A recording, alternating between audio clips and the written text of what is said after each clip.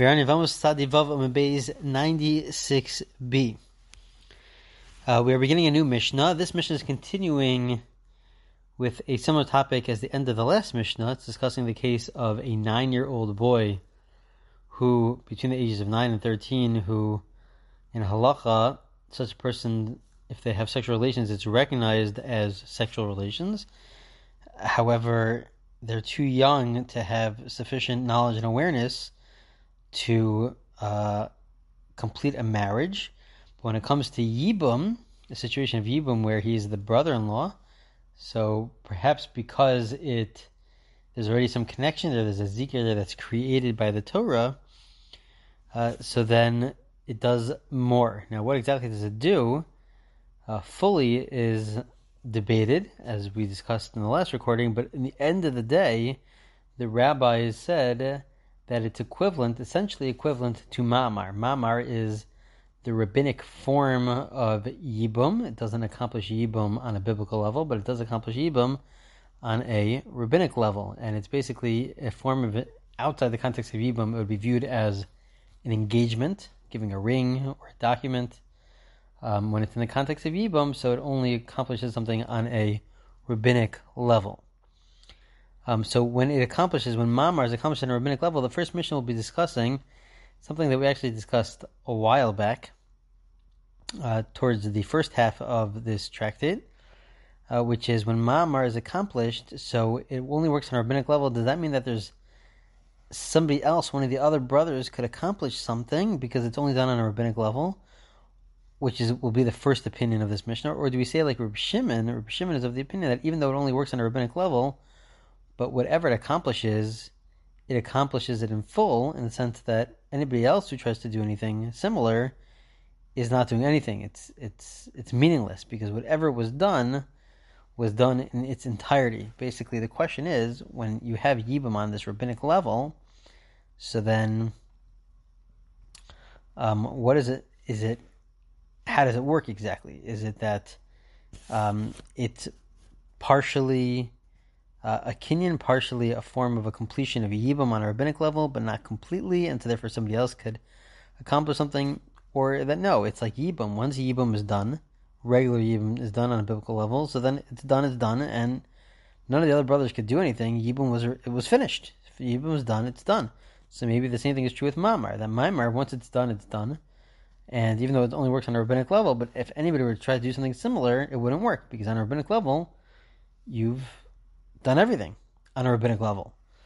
So that's the question. So the Mishnah says, that the application is the following Mishnah. The Mishnah says, if you have a 9-year-old boy, Shebal Yivimto, so he does Yibum, which will only work on a rabbinic level, like Ma'amar. But what happens afterwards is, and then he has another brother who's also between the age of 9 and 13, who then himself, the second brother, does Yibum also. He also does Yibum, which only works on a rabbinic level. So that accomplishes something to disqualify the first brother. Certainly the second brother has already been disqualified. Once the first brother does Yibum, which is only on a rabbinic level, so then he disqualifies any of the other brothers. But now if one of the other brothers does Yibum, even if they're 9 years, that other brother is also 9, so then it will also disqualify the first brother, because it accomplishes something. There's the second brother that does something, it is viewed as meaningful on a rabbinic level. Reb Shimon argues, Reb Shimon Omer, lo posel, it does not disqualify, because what the first brother did, he did in full. What the second brother is doing, he's doing essentially the same thing. That doesn't accomplish anything, because whatever was done already. Similarly, the second case of the Mishnah, Ben Tishishan V'Yamechad, Shebal Yivimto, V'achich Ba'al Tzarasa, Posel Al Yidei Atzmo. If you have also, again, a 9-year-old who does Yibum, only works on a rabbinic level, and then he does Yibum with one co-wife, and then he does Yibum with a different co-wife. So it's two sisters-in-law from the same husband. There was co-wives, so that doesn't. There's no concept of doing Yibum twice in that case either. So again, the first case of the Mishnah is where you have two brothers-in-law. In this case, you have two sisters-in-law, because your brother was married to two women. So there, the first opinion says that because it's only rabbinic, if it was biblical, and it accomplished Yibum, so then you doing Yibum once, so then if you do anything with the other sister-in-law, it's meaningless. It doesn't accomplish anything. But because it's only rabbinic, so then by doing Yibum with the sister-in-law, so then that disqualifies everybody. Everybody becomes disqualified, and he cannot do Yibum with anybody. Rabbi Shimon says, no, what are you talking about? Rabbi Shimon argues again in this case, because he says that once you do Yibum on a rabbinic level, so that accomplishes everything that it needs to accomplish on a rabbinic level. Therefore, you cannot go ahead and do something else on a rabbinic level because it's all done. Just like Yibum, everything's done after you do Yibum on a biblical level. So to on a rabbinic level, once you do something, it's done. And the Gemara explains, Rabbi Shimon, Tanya, Amar Lahem Rabbi Shimon l'Chachamim. Rabbi Shimon explains to the Chachamim, Im bia rishona bia bia shniya ena bia. Im bia rishona ena bia bia shniya nami ena bia. If he says, basically, if the first bia, the first act of sexual relations, accomplishes something, so the second one doesn't accomplish anything, because you've done everything already. And if the first one doesn't accomplish anything, because it's only rabbinic and it doesn't mean anything, so then the second one also doesn't mean anything. Either way you go, the second one is meaningless, because either the first one either accomplishes everything on a rabbinic level, or accomplishes nothing. And if it accomplishes nothing, so the second time you do it also accomplishes nothing. So either way you go, the second one accomplishes nothing. That is the logic behind Rabbi Shimon against the first opinion. The first opinion says, no, you can still accomplish something even though because it's only on a rabbinic level, it leaves room for somebody else, or one of the sisters-in-law, to then accomplish something as well. The Gemara now just points out, Masis Nidlok ben Azai. This is also something that we've had earlier. Basically, Rabbi Shimon is of the opinion that Maimar is Kona Kinyan Gamor. It completes it. Maimar, the rabbinic level, it's a complete acquisition. It's a complete transfer on a rabbinic level.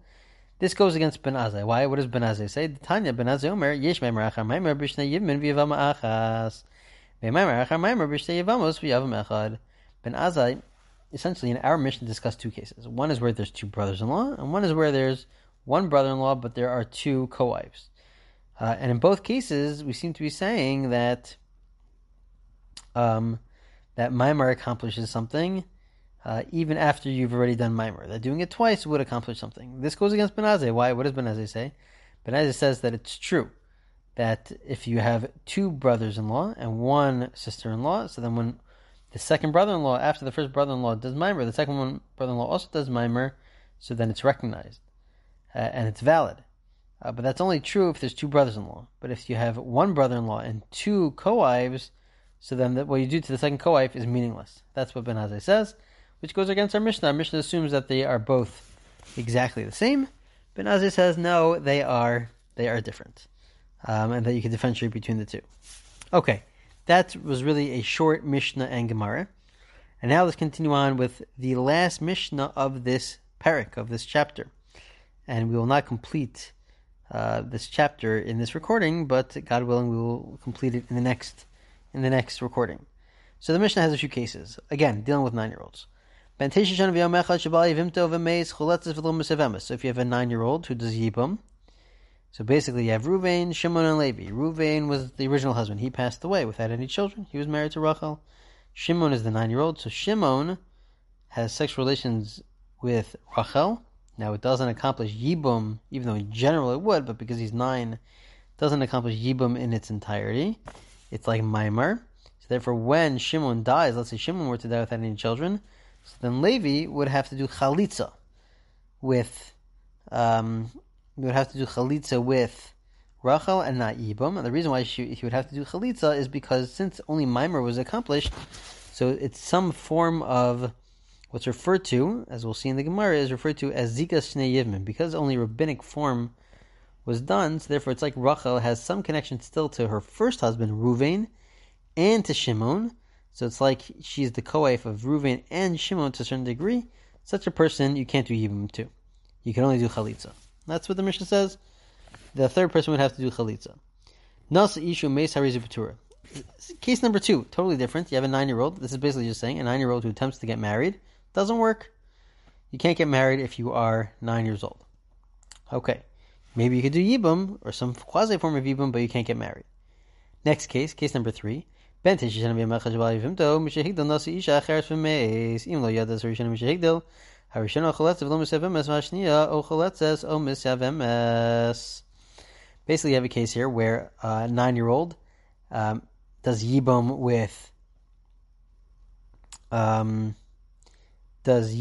with one sister-in-law, right? And that only works on a rabbinic level.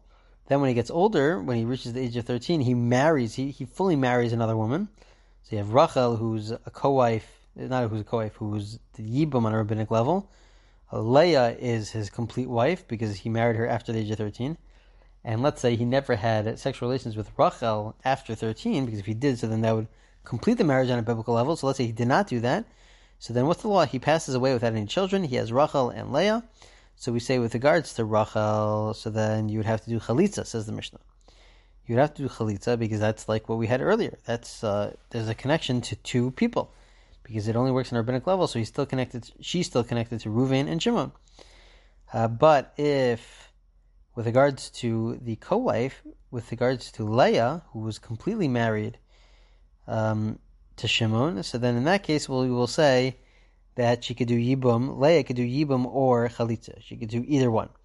It's only with regards to the wife, who only became the wife from when this person was under the age of 13, was between 9 and 13, so then that person cannot do yibum, has to do chalitza, but anybody who he marries after the age of 13 is allowed to do yibum. Reb Shimon argues, and he says you could do yibum even, and this is Reb Shimon according to his logical way of thinking, but earlier it fits with his thought process. Reb Shimon says you could do yibum even with regards to the one that you did maimer to, because he's of the opinion that maimer makes it a complete kinyan. Maimer makes it fully, that if it works fully, to say that it's a complete kinyan, and it works completely. So you could do yibum to either one because it's a full marriage to either one potentially.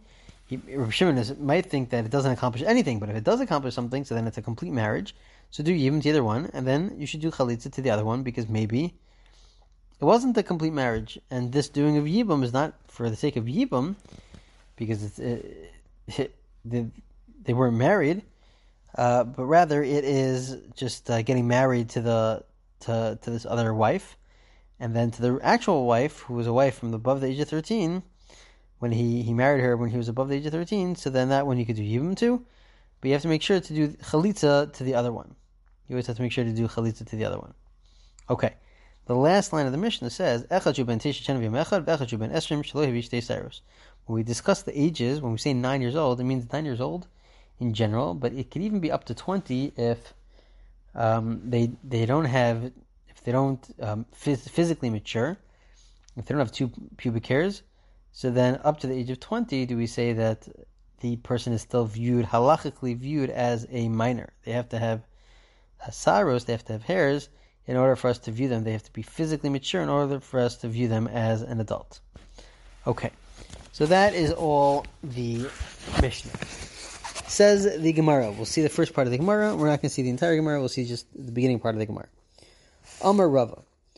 Hadam Rabban Zigashne Yevin Milchatz Chalas Yevin Milom Yavma Lo Tema Hechadik Tzara Dekel Migzar Mishum Tzara Da Hachalek Tzara Milchatz Chatza Yevin Milom Yavma. In the first case of the Mishnah, again, just to review the first case of the Mishnah. Simple case: you have a 9-year-old boy who is the brother-in-law. He does yibum. Let's say he's Shimon. He does yibum with Rachel, and then he himself dies. So because he does yibum as a minor, it only works on a rabbinic level. Since it only works on a rabbinic level, so therefore it is called Zigas Shnei Yivmin, even though Shimon was only married, even though it was only on a rabbinic level, but it was only married to Rachel, to nobody else. So now Levi, after Shimon dies, has to do chalitza. We don't say that you only do chalitza like what we said earlier when there are 2 co-wives, earlier in the sense of way back when, earlier in the tractate. No, even if it's just one wife, because it's the second marriage was through Yibam on a rabbinic level, it's like she's still connected to Reuven and to Shimon, and therefore you would have to do chalitza. Okay, that's the end of the first case. Second case is just a regular case saying that a 9-year-old boy cannot get married. So the Gemara says, Tanina Laha, I can bring another proof to you from a different brisa. The Tanur Rabbanan Shota v'Katan Shanasu v'Mesu. The Shosayim B'Turzman Achalitzim Yibam. Whether it's a child, a minor, meaning or it's a shota, somebody who is not in touch with reality. If they attempt to get married, it doesn't work, and there's no significance to that marriage itself. Okay, last case that we'll discuss today of the Mishnah is Ben Tisha Mishahigda. This is the case of where you have the 9-year-old who's married to two women. One of them he's married to through Yibum as a 9-year-old, and that's only a rabbinic connection. But then once he turns 13, so then he marries somebody else. So that's on a biblical level, that's considered a real marriage. So with regards to Rachel, it's only a rabbinic connection. With regards to Leah, who he married when he was 13, that is a complete marriage. So the Gemara says, I don't understand. What's the law? What does the Mishnah say the ruling is? The Mishnah says, according to the first opinion, when it comes to Rachel, who has this rabbinic connection to the person who was a 9-year-old, in that case you have to do chalitza. But when it comes to Leah, who got married when the husband was above the age of 13, so they would say if the husband dies, so then you can even do yibum. So the Gemara says, how could you do yibum? This is a case of co-wives where one of them is only rabbinically connected and was connected to a previous husband. So in such a case, we say that you have to do chalitza to both. So why could you do yibum to one? So where it says, I understand. The co-wife should be exempt, just like in any other case where one co-wife does maimar, or is connected because of maimar, and the other co-wife is completely married. We say both have to do chalitza. So CO2 here, both should have to do chalitza. And the reason for this has to do with an earlier Gemara, which we're not going to get into right now.